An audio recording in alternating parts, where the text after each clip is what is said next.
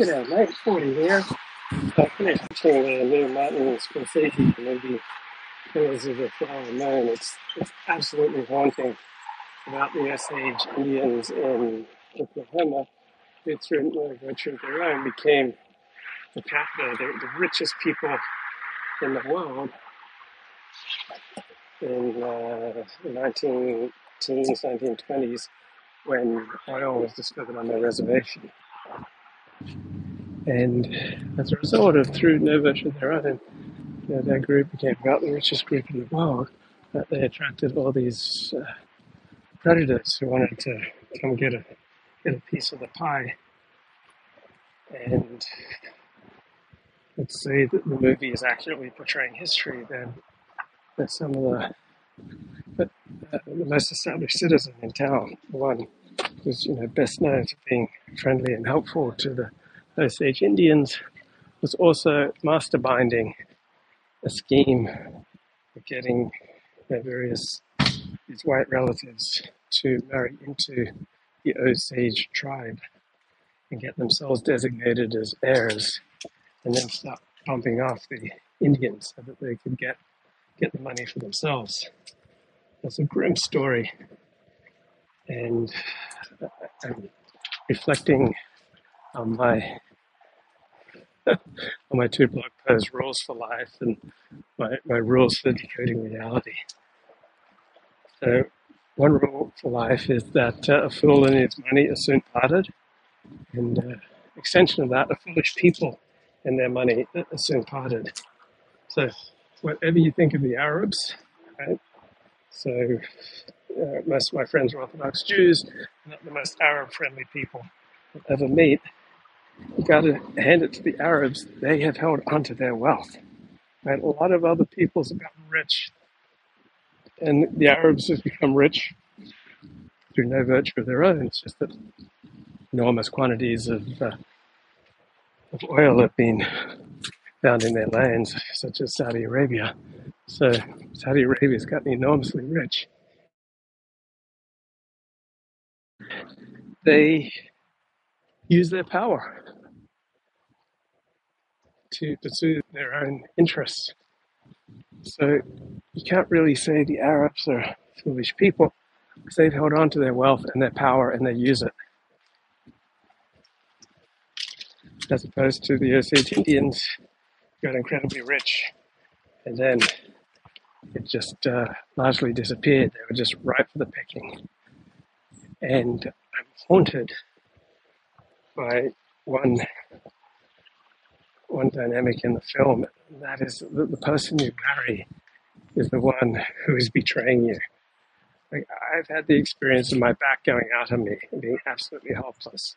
So I would have a nightmare of being married to someone or close to someone, dependent on someone. And my back goes out and they do the equivalent of laugh at me or plot against me. Or I've had more than my normal share of illness throughout my life. Now, what if the people closest to me were somehow participating in that? Like, I was predisposed to a life of poor health, perhaps because of the vegetarian diet that I was raised with. Right, the vegetarian diet was supposed to be so healthy. Right, it hobbled me, and because I unquestionably carried on parts of my childhood, including my vegetarian diet, it crippled me for 50 years. And I took that, inherited that, accepted that, believed in that from the people who loved me the most. But it was also what reduced me to the sickbed much of my life. So whenever you form a close relationship, you'll inevitably experience something akin to you desperately need them and they laugh at you. Because no one can always be there and responsive and sensitive to our needs. So I think we all had the experience of like sharing something heartfelt or turning for help to those that we most look for help, and the other party disappointing us, right? Because other people are human, it's inevitable they will disappoint us, and because other people are flawed, often they will perceive their interests being quite contrary to yours. So You may very well be vulnerable, desperately in need. The person you turn to most in the world, you rely on the most, is the one who has the capacity to hurt you the most and will inevitably hurt you, as their priorities will not always be in alignment with what you expect that their priorities should be. But see the husband and wife and at the center of this movie. Like he's a white guy, damaged, not too smart, returned from World War One, and marries this Indian woman who's not mentally there, right? She has an executor over her wealth because she's apparently mentally retarded, and so she's incredibly vulnerable to him. He's not too smart. He's incredibly vulnerable to his charismatic, powerful, smart uncle, who tries to devise ways for his family to get rich by bumping off the Indians. And so this Indian woman, the wife, actually has diabetes, and much of that's on her. Like she's given a program of how to maximize her health, and she doesn't follow it. Like she eats against all instructions, conducts herself against all instructions, and so she has horrible health. And she's utterly dependent on her white husband, who's not the brightest bulb, and largely under the sway of his uncle, who is incentivizing him to perhaps bump off his wife in addition to much of her family to get his hands on their wealth. And the uncle, World War One veteran, signs over his wealth to the uncle. As a painful part of reality, the people that we're closest to, the people that we trust the most, need the most, depend on the most, we're the most genetically related to, often going to be the ones who will inevitably let us down, just because all parties here are human, and different individuals have different aims, different values, different gifts. I'm just thinking about what eventually saves the Osage Indians. It's not the Osage Indians, it's not the federal Indians, it's the FBI and J. Edgar Hoover sent some federal agents out. And these largely white guys solve the murders and arrange the prosecution of the murderers and win the prosecution. The Osage Indians and murdering them, then it's also another part of the outgroup that comes to the rescue. How did my family and peers on the same vegetarian diet fare? Bernard in the house, live. Okay, so they have generally, neither my brother or sister are fully vegetarian. Right? They've had, my brother actively eats fish, and my sister has not been as strict a vegetarian as I have. So they are vulnerable, and then that's it, right, in the family, right? My family is a breakaway from everyone we're related to because my parents converted themselves to Adventism with its nutty ideas about vegetarianism. But I think Nathan Koffness has documented quite convincingly the destructive, dangerous components of the vegetarian diet, and how when you raise your kids vegetarian makes them highly unpopular. You're reducing your odds of being able to successfully socialize. In addition, you're just not going to get the nutrients that you need. You have likelihood impaired cognitive, in addition to impaired social development when you're a vegetarian. Bernard grew up on a diet of raw milk, bread, potatoes, and meat. Yeah, and look where he is today.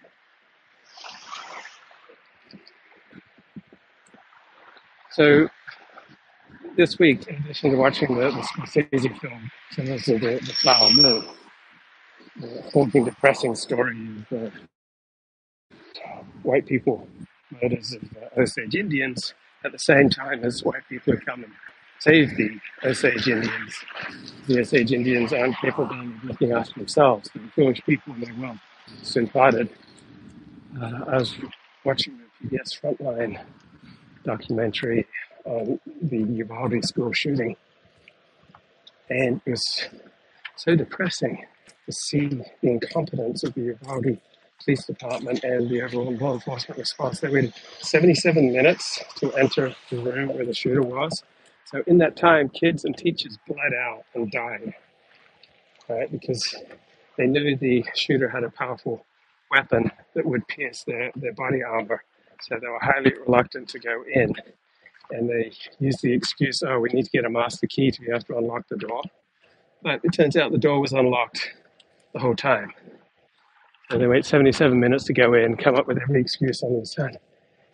And one component is that the victims of the shooting and the purported should-be law enforcement rescuers seem quite closely related.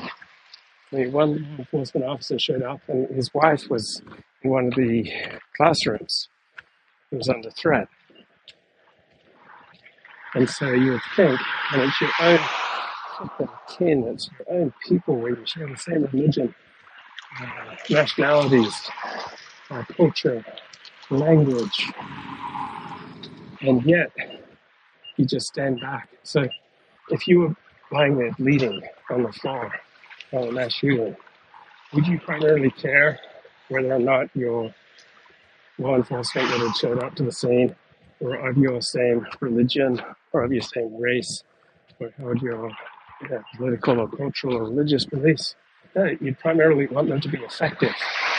And if you're bleeding out, you wouldn't care if it's someone of a different race, if it religion comes in and saves you.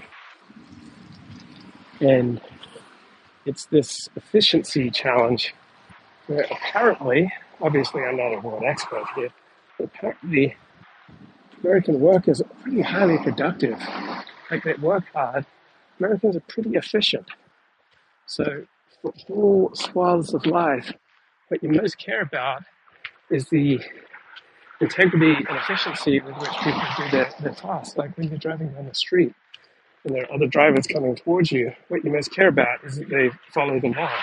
Like you care about that more than what their religion is or what their race is or what their political beliefs are. Right? When you've got a plumbing problem, right? So you have to shut off the water, right? Or your pipes are frozen and splintered and broken. What you most want from a plumber is efficient, honest service. I don't know much about cars, so I have felt incredibly vulnerable throughout my life when I take my car in for servicing. And much of the time I felt like mechanics are taking advantage of my ignorance and just milking me. And so there's rare occasions when I find an honest car mechanic. Do you think I care that much about the race or religion of the car mechanic? No, I celebrate that. Or your cable connection, your internet goes down. You want to get it solved. Your computer breaks down. You want to get it solved. You care about efficiency and the honesty and integrity of the person you're dealing with, and much more than race or religion. It's a chillingly, incredibly incompetent response to the Uvalde school shooting by people who are closely related to the victims, just allowing them to plead out. Like I bet those victims would rather people of completely different race, but who are effective and efficient and brave and trained to do their jobs would have shown up. So often, in times of crisis, people desperately want someone who speaks their language. So California, people who suffer an accident or a setback, and they need help. Like it's really important to them that they get someone who speaks Spanish. Right? But frequently, what should be more important to them is that the person is skilled and effective and efficient and honest at what they're doing and can provide the law enforcement of the help that they need. It's hard to believe that homogeneous, highly cohesive, high social trust society like Japan has such dramatically less productive workforce than the United States. Like, why the heck is that happening? Like, Why is Japan, for its cohesion and high social trust, why is its workforce so less productive, so less efficient than the United States, where people frequently go to a workplace where they feel very little in common with their fellow workers? I mean, think about our friend Elliot Blatt and his frustrations at work, his alienation, right? When Karl Marx was talking about the alienation of the worker, and he's probably thinking about people like Elliot Blatt. Right? He does not enjoy many of his workplace interactions. It does not seem to provide him with joy. Right? And many people go to a workplace where they feel there's nothing in common with their fellow workers. And yet, how out of all that does America develop such a highly productive, relatively efficient, cost-effective workforce compared to a highly cohesive social trust society like Japan? So in that area of efficiency, America does really well. Thinking of a story from Australia, when Japan bombed Darwin during World War II, the Australian officers who were supposed to monitor the radar, they were on smoker, right? They were taking a 10-minute break. So dominant Australian and New Zealand ethos is one of fairness. Dominant American ethos is one of freedom. So there are good sides and bad sides to each ethos. But in Australia, the camaraderie, high social trust and high social cohesion, it often goes hand in hand with less efficiency and less productivity. Like during World War II, Australian unions, particularly the dock workers, were frequently going on strike. Right, the country's at war. The country is fighting for its life against Japan, desperately needs materials to carry on the fight. And the dock workers are striking because they've been provided with coffee instead of tea and similar things. And just the bloody-mindedness of unions in Australia and Great Britain, and I presume New Zealand too. Like strong unions go hand in hand with some cohesion and social trust and a sense of bonding among workers. But if it leads to such inefficient outcomes, right, there's a significant downside. So people go to work and they meet people like themselves, and there's going to be a happier experience. Like, it's jolting when I go back to Australia and I notice the high social trust, social cohesion, the corporate nature of society compared to America, but more of a sense that we're in it together, the easy way that you make friends and mateship and have a sense of community in Australia compared to America, which is much more about isolated individuals trying to be all they can be and be as successful as possible. So that mateship, that social connection feels amazing. But then I got to hand it to America for its level of excellence. So of course I made notes. You think I just produced this string of amazing insights just off the top of my head.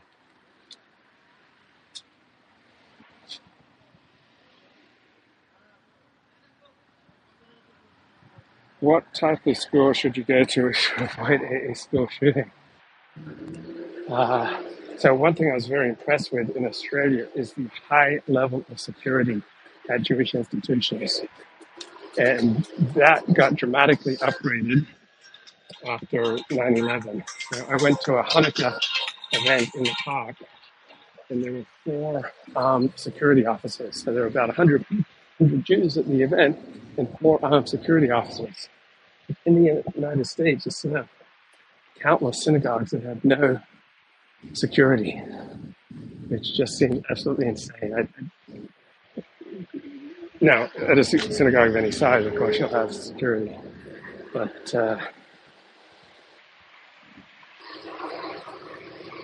Yes, I would assume likelihood of your school being shot up would approximate the level of violent crime in that community.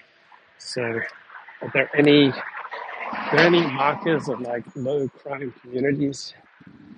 I think the higher the social trust and social cohesion in that community, the less chance for a school shooting. So, I'm not familiar with many school shootings in Japan. I was stunned after October 7th by the very low level of gun ownership. I think I read this week that only 2% of Israelis are licensed to carry weapons. And I had pictured Israel as a society with a lot more people licensed and permitted to carry weapons. And it just didn't turn out to be true. And they were just so incredibly vulnerable. Again, you've got a much higher social trust, much more cohesive society than the United States, and yet so utterly incompetent when it came to that Hamas attack. So you think the people who were victimized on October 7 by Hamas would have preferred to have had effective, competent law enforcement officers or military, protecting them against terrorists, even if they weren't of their same tribe. Of course, you go to a music festival and expect to get raped and slaughtered. 350 people got murdered at that all-night rave in southern Israel, just a few miles outside of Gaza. Right? You think if they would have had more effective security, even if it was of a different tribe, of course everyone would want that.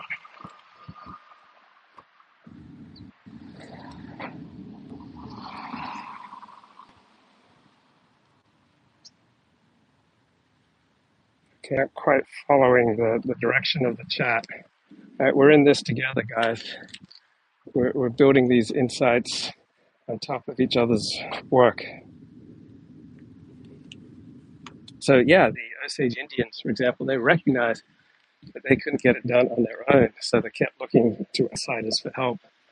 And eventually, they did trial and effort and spending of money. Eventually, they found someone who can get it done. So for almost all of our problems, there's someone out there who can fix you.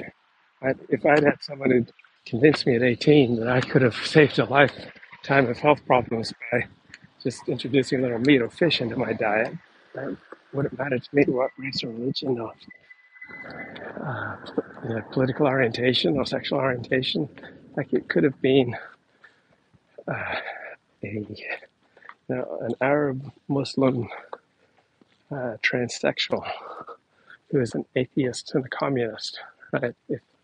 If she could have convinced me to eat a little meat or fish when I was 18, I would have saved myself a lifetime of health problems, right? If you've got car trouble and you've got an honest, effective mechanic or internet trouble or plumbing trouble, right? But you most want someone who can get the job done.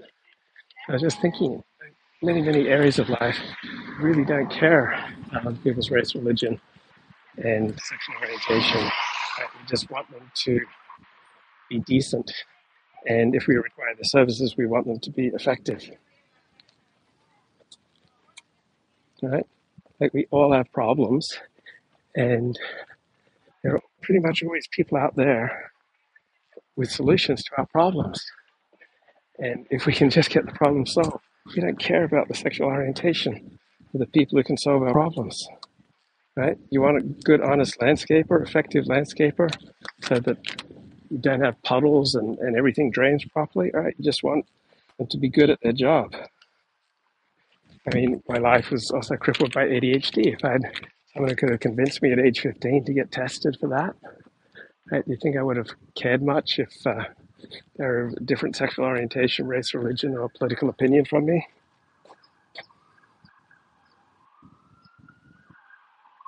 Yeah, the good old times when Luke Ford Chat was its own entity, totally unrelated to whatever Luke Ford and his guests talked about. So, yeah, probably the most important quality for, I want to stay in the sun, most important quality for a live streamer is the ability to connect with people. And so I have to face that bitter truth that much of what absorbs me is of no interest to the people who watch me. And often the people who watch me aren't so much watching me, they're coming to the chat to talk to their friends about topics of interest to them, are completely unrelated to whatever it is that I'm nattering on about.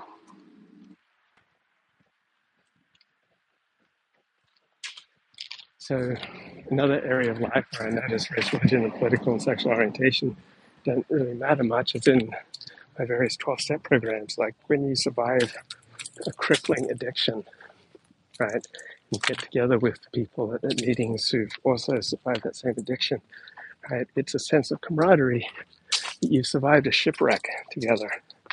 And race, religion, sexual orientation, politics just don't matter given the quality of your bond that you've survived a shipwreck together, and you've found a way to make it from the wrecked ship back to civilization. So I think this is one of the good things about the United States of America and the efficiency of the system, that you can, with enough initiative, you can get so many of your problems solved relatively efficiently, effectively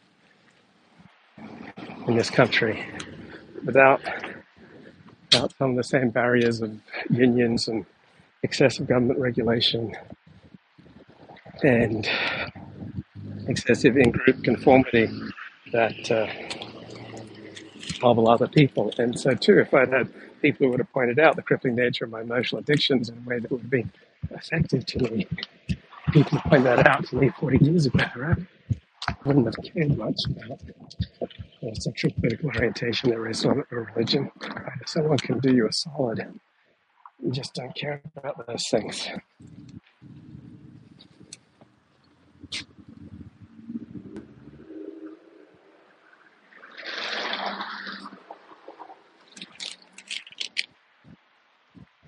Get your mind. So, have you guys seen the new Scorsese film, Killers of the Flower Moon? Where you've seen the new Frontline doco on, is it Jack Teixeira, who was sharing all those secrets in a Discord server? So, the perils of the e-personality, right? He didn't go on that Discord server initially to share secrets. He went on the Discord server to do what we're doing right now, to have the type of conversation that it's much harder to have in real life because of various restrictions.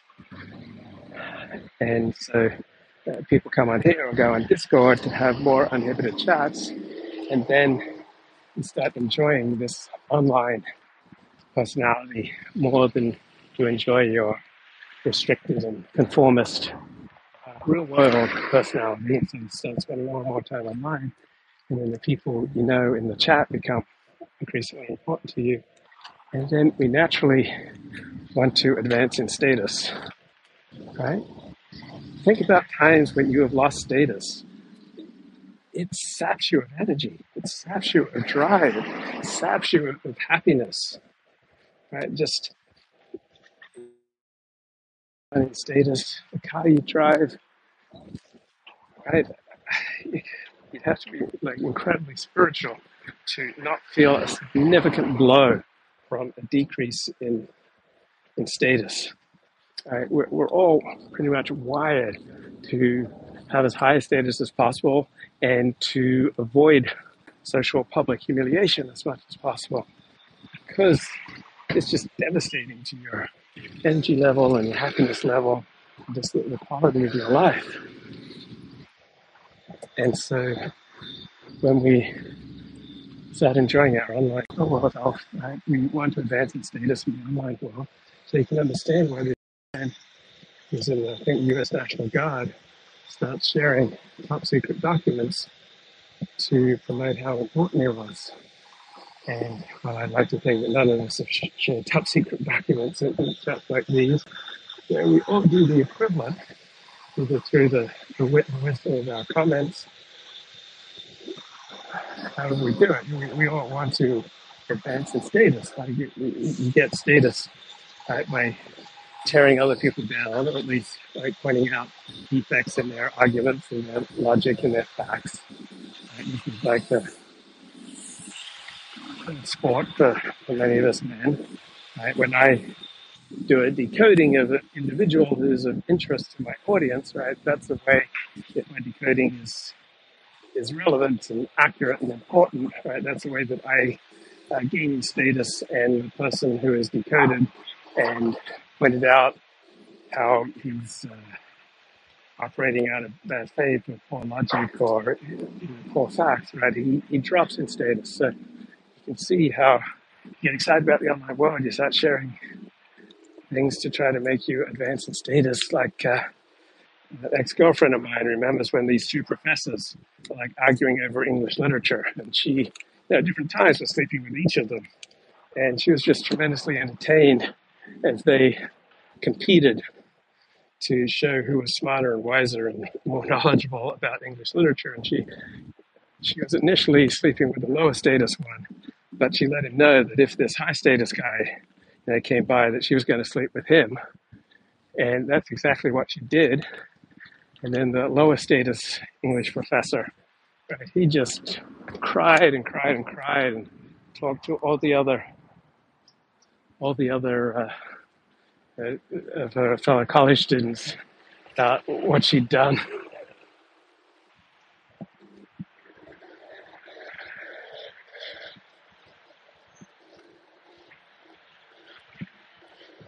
Talk to you like